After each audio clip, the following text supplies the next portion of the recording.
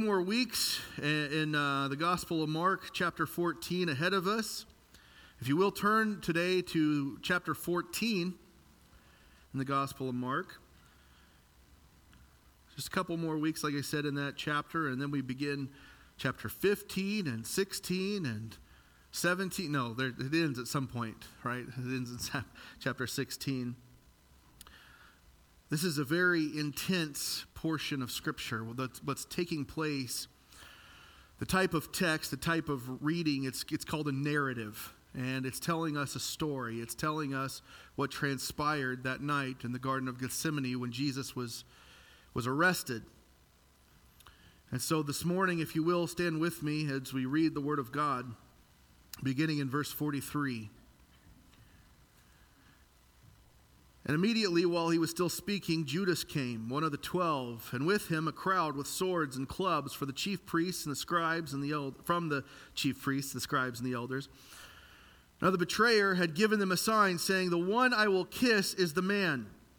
Seize him and lead him away under guard."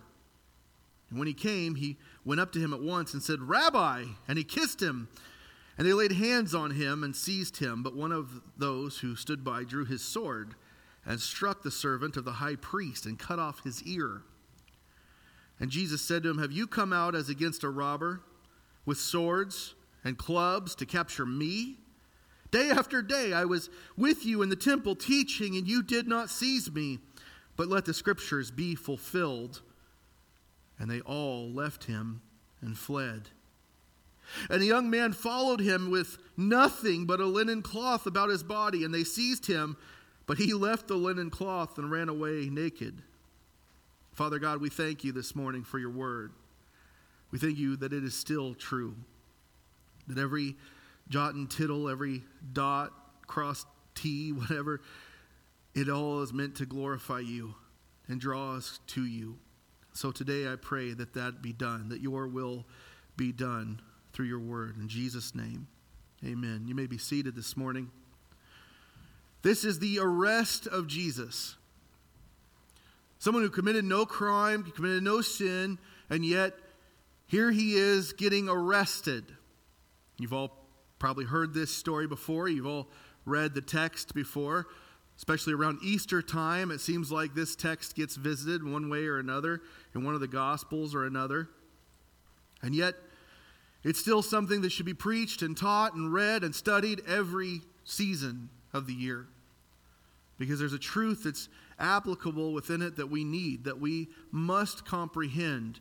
And that's simply this. It's simply this. At our lowest moment, God's good plan still triumphs. Like I prayed earlier, wherever you are, when in the chaos and the problems and the consequences of life, God's good plan still triumphs. We might hear that, we might say, well, what about my plan? What about my will? What about what I want for my life? Well, what about it? Last week when we looked in the text, Jesus was very clear as he prayed, not my will, if Jesus is praying, not my will, but your will be done, then we should be able to pray, not my will, but your will, Father. Let that be done. This is the danger of that teaching that God loves you and has a wonderful plan for your life. And I'm not saying that's not true. It is a wonderful plan, but sometimes it doesn't feel that way, does it? Sometimes it doesn't seem that way. And we are going to have to learn to rejoice in suffering where God takes us, to find the wonderful in the pain, to find the goodness in the hard circumstances, the kind of hurt that taught the Apostle Paul in order that he might write for our benefit. We rejoice in our sufferings, knowing that suffering produces endurance, endurance produces character, and character produces hope. And hope does not put us to shame because God's love has been poured out into our hearts through the Holy Spirit who's been given to us. God loves you and has a wonderful plan for your life. Absolutely he does. But do you still believe that when they're feeding Christians to the wild beasts in the Roman Colosseum? Or burning them alive on the hills of Scotland? Or imprisoning them during lockdowns in Canada? Do we still trust in God's good plan in our lowest of moments when hope seems lost? We should. if we understand who God truly is, if we believe his word. This is a very intense portion of Scripture. And like I said, many of us have heard this before, and we go through this in the Easter season, but it's not just for Easter. It's for every day of our lives. Someone once said, I don't need to hear the gospel anymore. I've heard the gospel so many times, Pastor. I wish you'd just preach on something else, talk about something else. Man, I need the gospel to tie my shoes in the morning. I need the gospel to get out of bed in the morning sometimes, because I need to be reminded of God's goodness. It's not just for Easter. And within this text, we see Scripture being fulfilled. We see the faithfulness of the disciples that is tested, something Jesus has promised them. We see the truth that Christ has been trying to teach them for 3 years now at this stage in their ministry, in his ministry. And above all, what we're truly seeing take place is this, that in their lowest of moments, even in the lowest moments of Christ's earthly ministry, we see God's good plan still triumph. We read back in verse 43, and immediately while he was still speaking, Judas came, one of the 12, and with him a crowd with swords and clubs from the chief priests and the scribes and the elders. Imagine for just a second that you're there this evening. It's the middle of spring. The ground is probably a little damp. There's a full Passover moon. You've been in the garden now for at least a few hours while Jesus has been off praying, struggling to even stay standing while he prayed. The three main guys who are always with Jesus, you can see them off in the distance. They're rubbing their eyes. They're trying to wake up. You hear Jesus scolding them for falling asleep. And somewhere in the distance, you just feel the wind, the air become colder. John tells us it was a cold night in John 18:18. The nip of the air begins to bite, and you hear Jesus say something that causes Peter, James, and John to jump to their feet and look in your direction. And it causes you to turn and you look, and what do you see? But Judas, one of your friends. And he's walking into the garden with an entourage. Who are these people? Who is this group? He's not alone. Who's with Judas? Behind him, you see this mob. And you recognize some of the men. You recognize them because you've seen them this week. They've been in the temple. They're the temple guard. They're carrying their clubs. And you recognize some of the other men too. The professional soldiers. Romans brandishing their swords. So what do? Some of you might just look around in awe, just try to get a better view of the land. Some of you might slink back a little bit, try to see how things play out. Maybe you rush to the Messiah's side, but something big, in your core, something huge is about to happen. Judas has walked into this arena. This garden now is like an arena, and he walks in like the grand villain that he is, and you can almost hear the John Williams Imperial March as he's coming inside. Dun, dun, dun, dun, dun, dun, dun. You know something bad is happening. And Jesus is not caught off guard. He told the three, he said, "Rise, let us be going. My betrayer is at hand." And I said last week, you might interpret that or translate that in modern English. Get up, follow my lead. Judas is here to execute his plan. And it's a good plan. We got to, I mean this literally, give the devil his due. It's a good plan. He's going to do something that the Sanhedrin, the religious leaders, and many other people have tried to do before. Judas is going to complete it. Though it's not a plan necessarily concocted in his own mind, we know from John's gospel that Satan himself had entered Judas. And yet this is the perfect opportunity for the Sanhedrin, for the religious leaders, them using Judas. This is so perfect for them. This is going to take place at night. This is under a cover of darkness. It's outside the city. There's not going to be a huge uproar if they arrest him tonight. Nobody's going to know about it. There's not going to be some mob that rushes to Jesus' defense. By the time the whole city gets word about Jesus' death on the cross, it'll be too late. He's already going to be hanging there. They don't have email and mass text like we have today. Judas has arrived on the scene. His whole purpose to betray his teacher. Mark says one of the 12, the gospel writers, all refer to Judas as one of the 12. They're just showing this is who Judas is. This was a title given to him by Jesus. And in seeing that and reading that, we understand the veracity of the betrayal, don't we? The grandness of the betrayal.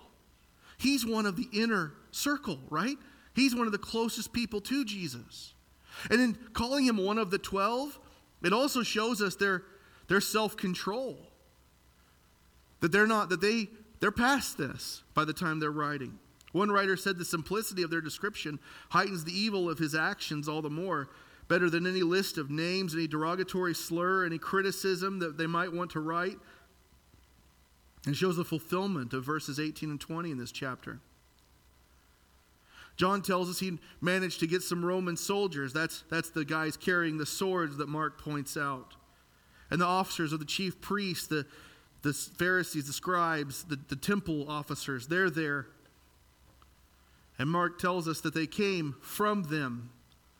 These are the three distinct groups of the Sanhedrin. They're all united against their common enemy, this carpenter from Nazareth. But Judas' work isn't done here. Verse 44 says, "Now the betrayer had given them a sign, saying, 'The one I will kiss is the man. Seize him and lead him away under guard.'" Now I want you to catch a few things this morning, very important things about Judas' the words he uses. In 2 Samuel, David betrays his God and having an affair with a woman Bathsheba, and the prophet Nathan comes to him, and in judgment he tells him a parable. And when it's over, David says, "Well, the guy that you're talking about deserves to die." And Nathan says, "You are the man. You are that guy." And in a sick, twisted way, what does Judas say? "The one I kiss is the man." It's this counterfeit accusation where a man was guilty and tried to hide his sin, and the prophet comes and says, "You're that guy." And here Jesus is open and without sin, and Judas says he's the guy. It's this broken mirror image.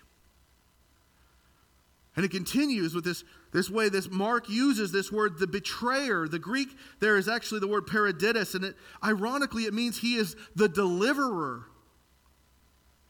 He's the deliverer of Jesus, the one who surrenders and hands over. He's a counterfeit deliverer, this betrayer. He's given the mob this sign, a signal to know who to go after, who to focus on. He tells them, "The one that I kiss, that's your guy. That's the man. Seize him. Lead him away under guard." In other words, do not let him get away. Because Jesus has before. There are various ways Judas could have kissed Jesus, by the way. Could have kissed him on the hand. It's a way to show honor, respect, as you would a guest or a friend. He could have kissed him on the feet to show that he was a servant. And yet Judas chooses to embrace Jesus and kiss him on the mouth, a symbol of dearest love and affection. This is the kiss of a pupil to his beloved teacher. Judas takes this intimate greeting, this act of honor, this act of friendship, and he perverts it and makes it an act of selling out the Savior. Jesus himself points out how disgusting this act is. He says, "Judas, would you betray the Son of Man with a kiss?" In other words, Judas, you have gone too far. You go too far. He could have simply pointed him out and said, "Hey, this is the guy, everybody. This is who I was telling you about on the way here. He could have walked up and just put his arm around him. He could have walked up and grabbed him by the hand. But the kiss he gives shows how deep the poison of wickedness runs in Judas's heart. How low he is willing to go for that little pouch of silver coins that now hangs around his belt. Verse 45 and 46, when he came, he went up to him at once and said, "Rabbi," and he kissed him. And they laid hands on him and seized him. Church, I want you to understand this. Jesus met this crowd head on. He's not avoided what's coming. Jesus' death on the cross was not an accident. It wasn't something that caught God off guard. He boldly walked towards it. Hebrews tells us because of the joy set before him. He walked towards it because it was God's plan, God's good plan. And Jesus walks up to the crowd, to Judas. And Judas has, for no doubt, he's probably walked into the garden and he's probably looking around trying to find Jesus. Jesus had this knack, if you remember. He would sometimes send the disciples one place while he'd go off by himself to pray somewhere else. In fact, he kind of did a miniature version of this within this Garden of Gethsemane. So he's probably glancing around trying to find the guy he's got to point out. You have to remember, Judas left the group back in the upper room. And he probably didn't even know where Jesus was going to end up that night exactly. Maybe Jesus would have stopped somewhere else. Maybe he would have stopped to get the snack or something else, going up and down that mountain, wearing up his appetite. And yet, he doesn't have to look for long, because here comes that carpenter from Nazareth again. Here comes his rabbi. Jesus could have slinked back to the shadows. He could have climbed over the wall to escape. He could have left, and Judas would have been none the wiser. And if Jesus wanted to fight, despite the disciples being outnumbered, despite them being outclassed in weaponry and things, Jesus could have put up quite a fight. He could have demolished them entirely. He said he could have called a legion of angels to his assistance. And yet Jesus still walks forward. The fight is over, you see. He's already won it. He won the fight in prayer. He submitted himself to the Father's will. He's going to drink that cup of wrath. He's going to take the whip. He's going to take the crown of thorns, the mocking, the spitting, the nails, the cross. Jesus does not run away. In fact, he heads towards the cross as he steps towards Judas. And Judas sees him. The betrayer sees him and goes up to him and wraps his arms around him, and he says, "Rabbi," as a student would a beloved teacher. I want you to notice this morning. It's one of the things I really hope to point out to you. Judas is the only disciple who never calls Jesus Lord. At the very most, he'll refer to him as Rabbi, which means my master, my great one, but Judas will never call Jesus Christ his Lord. Church, there is a difference. I've had plenty of teachers in my life. I've met some pretty great men. I've had some good bosses. That's the 21st century equivalent to a master, I guess. And I've only ever had one Lord. The Greek word is kurios. It means the one who rules your life. He's not just a master overseeing your works. He's not just a distant king you pay homage to. He's not just a teacher who gives you an education. Either Jesus Christ is Lord of your life or he is not. The early church understood this. The disciples would go on. This would be their message, that Jesus Christ is Lord. Because they would be forced to say at some point that either Jesus is Lord or Caesar is Lord. And remember what Jesus had told the Sadducees: you give to Caesar what's Caesar, you give to God what is his. And they gave them their lives. In fact, they paid for that statement with their lives. To deny Caesar as Lord would mean certain death. To pronounce Jesus as Lord of your life is to say He is everything to me. He is above all things to me. He is my Kyrios. He is my Lord. When Paul says, if you confess with your mouth that Jesus is Lord and believe in your heart that God raised Him from the dead, you'll be saved. He's not saying that if you just say, yep, Jesus is Lord, that means you're saved. He's saying you have to say that, and the belief behind it is so intense, so pure, so matter of fact within you that you are ready to die for that truth. Because Caesar's not Lord.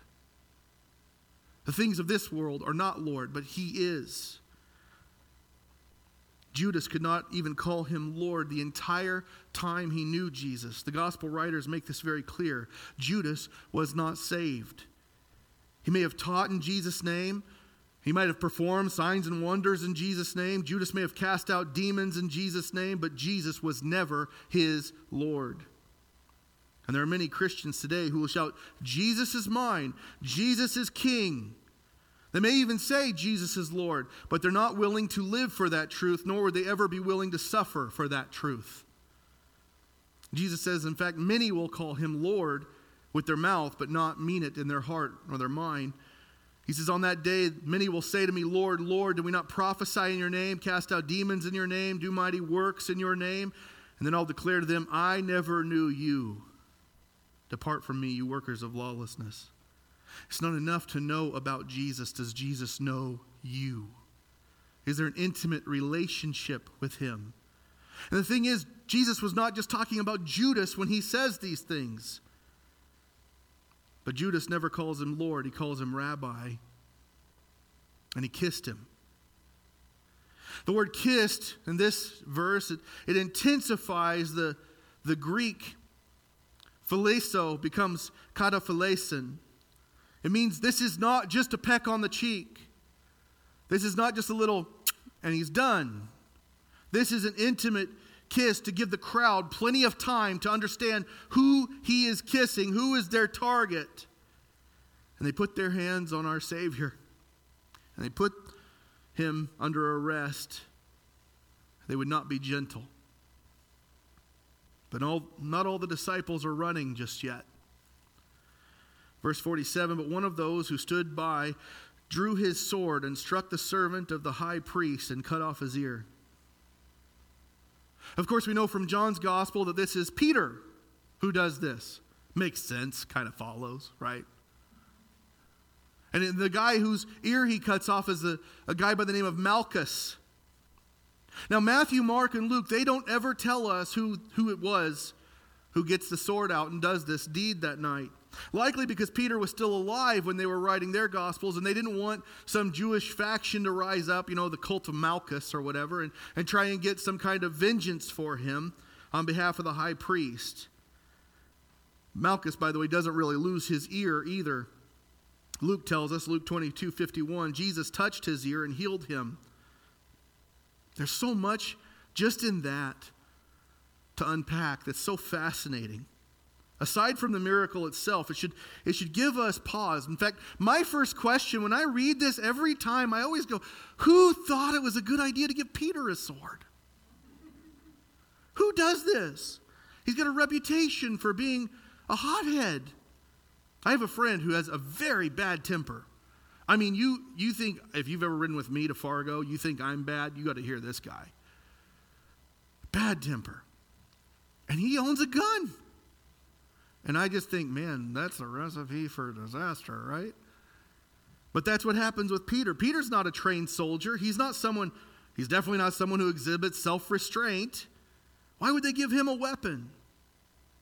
Luke tells us they only had 2 swords. He says, look, Lord, here are 2 swords. He said, well, that's enough.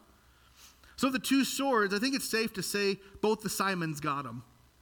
Simon the Zealot was a trained soldier. He was a rebel at one point.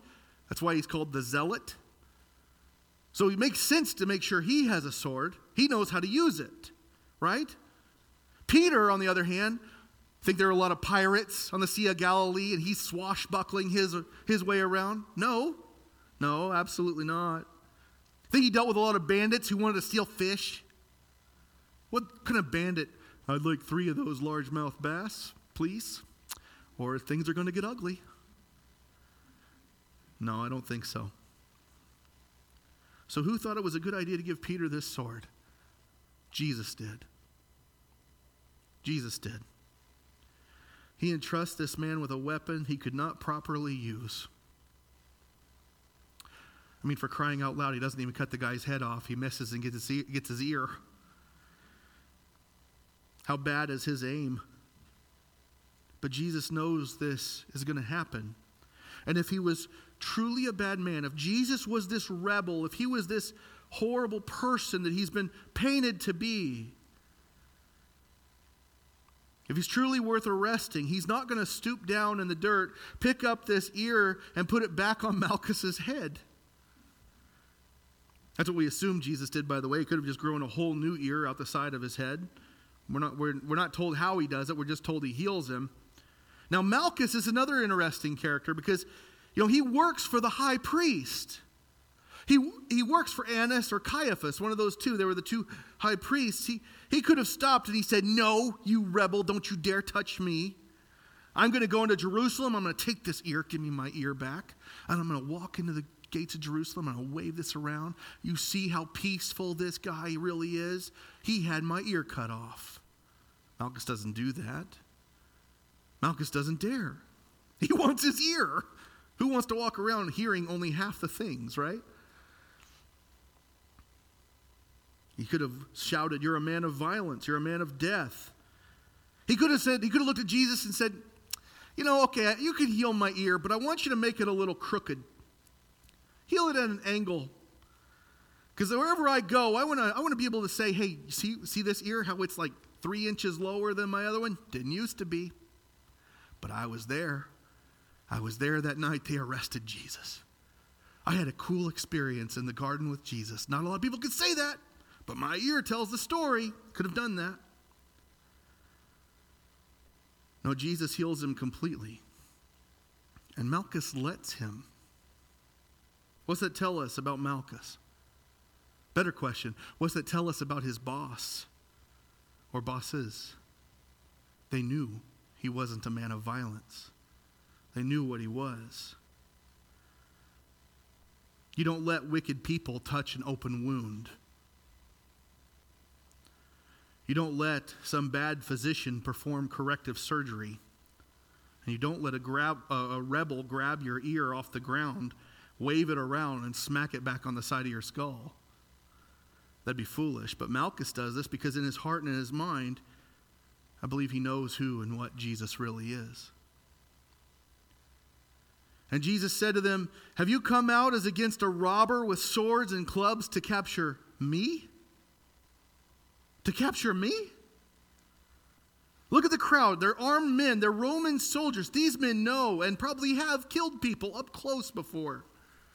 Temple guards with their clubs, and yet here they are in a garden of all places. Not a cave like some bandit hiding from the law. Not some campsite. It's a garden. And they show up armed to the teeth to arrest a carpenter, a rabbi, a handful of fishermen, a former tax collector, maybe one guy who was a physical threat out of all 12, and one guy who clearly doesn't know how to use a sword very well. And Jesus says, "Have you come out as against a robber?" The word robber is listine. It's a Greek word for a bandit or an insurrectionist. In fact, today we might use the word terrorist. You come at me like I'm a terrorist? That's what he's saying to them. Now bandits, for the record, bandits would often fight against Rome. They would sometimes attack soldiers when they were on their way from one city to another, and they would rob them. They would take their rations. They would take their gear, things like that. So some people in the Jewish community saw bandits as revolutionaries in some sense. But Jesus has proven he's not that guy. He's not that sort of man. It's ironic, really. They come at Jesus like he's some kind of thief. And what happens? They crucify him between two of them, between two thieves. In fact, when you look at the Roman soldiers, they come with their short swords used in close combat. Jesus said, "You came here You came here looking for a fight. You came here looking for me to push back. You came here with your swords and your clubs to capture me? It's a rhetorical question. He's basically saying, well, who do you think I am? You think I command an army? You think I've got a platoon? Look at the people I surround myself with. And you're going to send me the Jerusalem SWAT team of the first century? Talk about overkill. Robbers don't teach at the temple. Jesus had. Bandits don't walk openly in the street, healing the blind, healing the lame, healing the deaf. Jesus had. Terrorists don't win debates with logic against religious leaders. They don't use words to fight back and try and teach. Jesus had. That's what he'd done. He says, does that really warrant the police force you've sent out against me today? Is that really how big of a threat I am to you? He goes on, he says, day after day I was with you in the temple teaching, and you did not seize me, but let the scriptures be fulfilled. And they all left him and fled. Monday, as he rode into Jerusalem on the donkey, was he hiding from them? No. Was he such a threat then? Luke says they told him to tell his disciples to be quiet, to rebuke them. The crowd cheered, Hosanna, blessed is the King who comes in the name of the Lord. And they were all offended. They said, you better tell them to stop it. He says, if I tell them to stop it, the rocks will cry out. They're going to do it. They're going to worship. And even then, they didn't arrest him. On Tuesday, he disturbed the peace. He caused a lot of problems for them. He disrupted the temple, which had become a marketplace. He entered the temple, began to drive out those who sold and those who bought in the temple. He overturned the tables of the money changers, the seats of those who sold pigeons. Remember all that? And even then, they're seeking a way to destroy him, but they're afraid because there's that mob, that crowd that loved him. On Wednesday, they had their chance. On Wednesday, they could have taken him. Instead, they each took their best shot at him, trying to humiliate him in the court of the temple.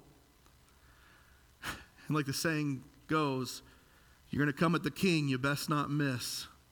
And oh, they missed. They missed. The chief priests, the scribes, the elders, the Sanhedrin, they missed. By what authority are you doing these things? Well, I'll tell you if you can answer my question, and they can't, so they just slink back to the shadows. The Pharisees, the Herodians, two groups who disdained one another, hated each other, they miss. Give to Caesar what's Caesar's, give to the Lord what's his. That sends them reeling. They don't know how to respond to that. The Sadducees, they miss. You remember their attempt? They make up this crazy hypothetical story, this black widow of a woman, I guess. She has all these husbands who keep dying one after the other. And Jesus says, not only are you wrong, you don't even know why you're wrong because you don't know the scriptures. You don't know the power of God. Almost a week before this, though, almost a week before this night, one of his own disciples had met with the Sanhedrin. How much money will you give me to turn him over to you? And they counted out 30 silver coins. You see, all along, Judas was the ace up their sleeve. They always had the backup plan that was Judas. Day after day, they would let it pass because eventually, they thought, we will get him. And so Jesus lets them get their way. He lets them arrest him. He says, but let the scriptures be fulfilled. Whatever their plans, whatever their intentions, God's sovereign will is to be done. His word does not return void. Isaiah 53, Psalm 22, and many other scriptures predict what's coming and what's going to come next. But here Jesus specifically is referring to Zechariah 13:7. Awake, O sword, against my shepherd, against this man who stands next to me, declares the Lord of hosts. Strike the shepherd, and the sheep will be scattered. I will turn my hand against the little ones. And we know this because what happens next? They all left him, and they fled. The faith of the disciples collapses, caves in on itself. They're not comforted by the scriptures. They're not amazed by the healing of Malchus's ear. The actions of Jesus send a message, as does theirs. He's not going to resist arrest this time. He's not fighting back. everything just gets very real in this moment. They scatter, they run. In fact, the Greek word for fled, ephegon, it literally means they disappeared quickly. It's almost as if they just fade into the ether. Can't find them. Where'd they go? They're gone. Now, John tells us that he and Peter will follow behind from a safe distance. Mark will never again mention Judas in his gospel. He won't tell us how he dies. He won't tell us the outcome of that. He just leaves it completely out. He doesn't want any more attention on Judas, I guess. But Matthew gives us this little nugget about him. We always say there were two disciples that watched Jesus' trial. And we forget Peter was not really watching. He was outside, remember. But there were two. There was John, and there was Judas. Judas went with him to trial. Matthew tells us when Judas, his betrayer, saw that he was condemned. Well, how did he see that? He was there when it happened. He saw that Jesus was condemned. He changed his mind. He changed his mind and brought back the 30 pieces of silver to the chief priests and the elders. Judas was at the trial. Judas sees the false accusations. He hears the false witnesses. And he's closer inside the court than John is. And he's there when Jesus is condemned. And it's only then that he changes his mind about what he's done. But church, some of you know the Greek word, I've mentioned it many times, metanoia. It means to change one's mind. That is not the word that Matthew uses. Metanoia means to repent, to change your mind so much to the point it changes your actions. That you become a different person. You don't want that life. You don't want that sin. Now, the word Matthew uses is metamelethias. Simply means he felt bad about it. He regretted it. But Judas does not repent. He will let the shame and the remorse eat at him until it drives him to the end of a rope. But church, there is a difference between remorse and repentance. If you feel shame about your sin, if you feel guilt about your sin, that's good. That's the Holy Spirit convicting you. But it must convict you to the point of repentance, or it doesn't matter. You must turn away from your sin if you are to be free of it. And that's the Holy Spirit's work inside you as well. And yet, we read all this, we understand that at the lowest point, God's still triumphing. God is winning. It doesn't look like it, but the scriptures are being fulfilled. Things are coming to a head. And if you have faith to believe, faith to repent, faith to receive His grace, you'll be set free no matter how bad your circumstances are, no matter how bad things get. That's God triumphing. And then there's this little interesting story, verses 51 and 52. It's kind of like a little epilogue that the writer throws in. It says, a young man followed him with nothing but a linen cloth about his body, and they seized him, but he left the linen cloth and ran away naked. Mark is the only one who tells us this story. And it kind of tracks. Most scholars think Mark is telling us about himself. Mark would have been a very young man, probably a teenager in this instance. Acts 12:12 tells us that his family lived in Jerusalem. In fact, some people believe that Judas, on his way to the garden, might have even stopped at Mark's house and asked if Jesus had stepped in to visit with the family or something during the Passover meal. But we have to be careful because pretty soon we start writing fiction the Bible doesn't tell us actually happened. But somehow Mark has seen this crowd, and he, in a rush, didn't have time to throw clothes on. He runs out to the garden either to watch what's going to happen or to warn Jesus about this mob that's headed his way. Some say it might not have been Mark. It might have been somebody in his intended audience, and they meant this as a humorous thing to break up the intensity of what's going on in the gospel. That, hey, you remember that funny time you went streaking? Some of you didn't go to college. That's okay. Streaking, never mind.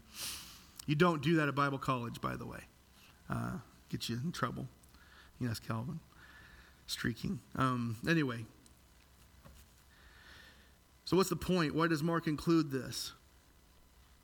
Is it a subtle nod just to say, hey, I was there. That's me.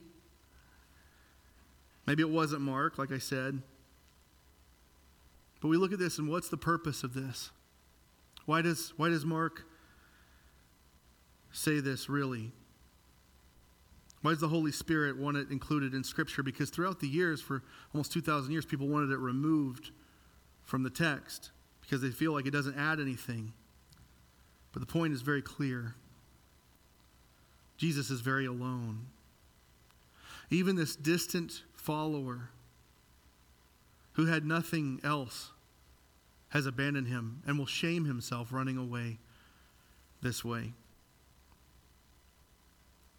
This young man in his nightgown won't even go after Jesus, won't even willfully submit himself to arrest on behalf of his Savior. No, he's on his own.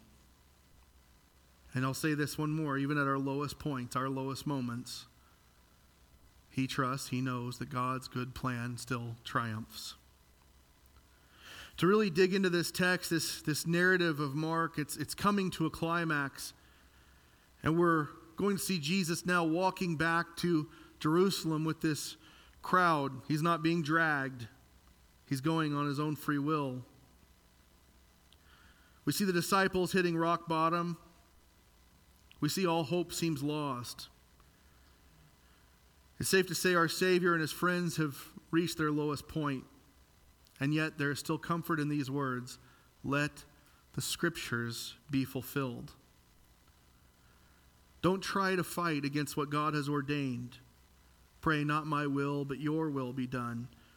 His will is the thing we actually live for. It's what we push towards. It's what we seek. I'm going to ask the music team to come back, the worship team. They're going to lead us in song, but it does not matter where you are in life, what you're facing, what circumstances are rising. God's word is still true, and he is still good, and his plan will triumph. Nothing is impossible for God. His word is the most reliable thing in the world. I'm going to ask you to stand this morning as we worship. And I don't know what everybody's circumstances are. I don't know what you've gone through this week or what's waiting for you in the next.